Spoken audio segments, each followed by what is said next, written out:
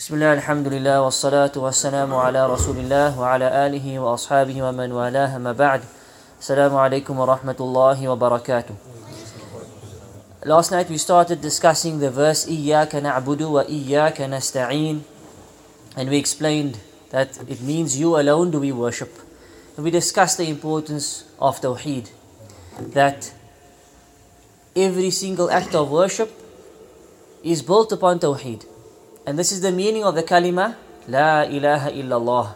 That we as Muslims, we negate every single false deity, every single false God or thing that is worshipped. We disbelieve in every single thing, illallah, except for Allah. So every single act of worship we address directly to Allah subhanahu wa ta'ala. And we have no need to worship anything besides Him. Iyyaka na'budu. This is what this verse means. Wa iyyaka nasta'een. And you alone do we ask for help. The matter of isti'anah means to seek help. It means to seek assistance. So from Allah do we believe our assistance comes. And we know that without Allah's help, we won't achieve anything. So we first and foremost, we always direct our seeking of help to Allah subhanahu wa ta'ala. So the verse speaks about ibadah. Iyyaka na'budu, you alone do we worship. What is worship? And this is an important question. So scholars have differed. Like Ibn Taymiyyah rahimahullah, he said worship is a comprehensive term.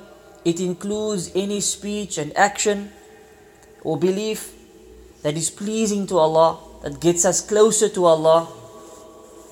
Other scholars mentioned it means to humble oneself to Allah, to belittle oneself in front of Allah. This is part of worship. But worship also must come from the Quran and the Sunnah. Worship cannot come from anywhere else. If it comes from anywhere else, it's not a true act of worship. It's a false act of worship. And this is the other meaning of the kalima, وَأَشْهَدُ أَنَّ مُحَمَّدًا عَبْدُهُ وَرَسُولُهُ, which is that we bear testimony that Muhammad sallallahu alayhi wasallam is the final messenger and the slave of Allah, or the worshipper of Allah. So we get our worship from two sources, the Quran and the Sunnah. If it does not come from there, then it is classified as an innovation into the religion. And if the worship is not directed to Allah alone, it is classified as shirk. So we worship Allah alone, and isti'anah is a form of worship. The seeking help is a form of worship. Worship can be many things. Isti'anah is one example of this.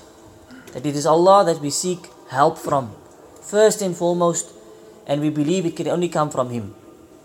That even if the whole world came together to benefit us, no one would benefit us. Nothing would benefit us except by the will of Allah. And if everything came against us, nothing would harm us except by the will of Allah. So we seek help from Allah Azza wa Jal. This verse instills humility into the slave.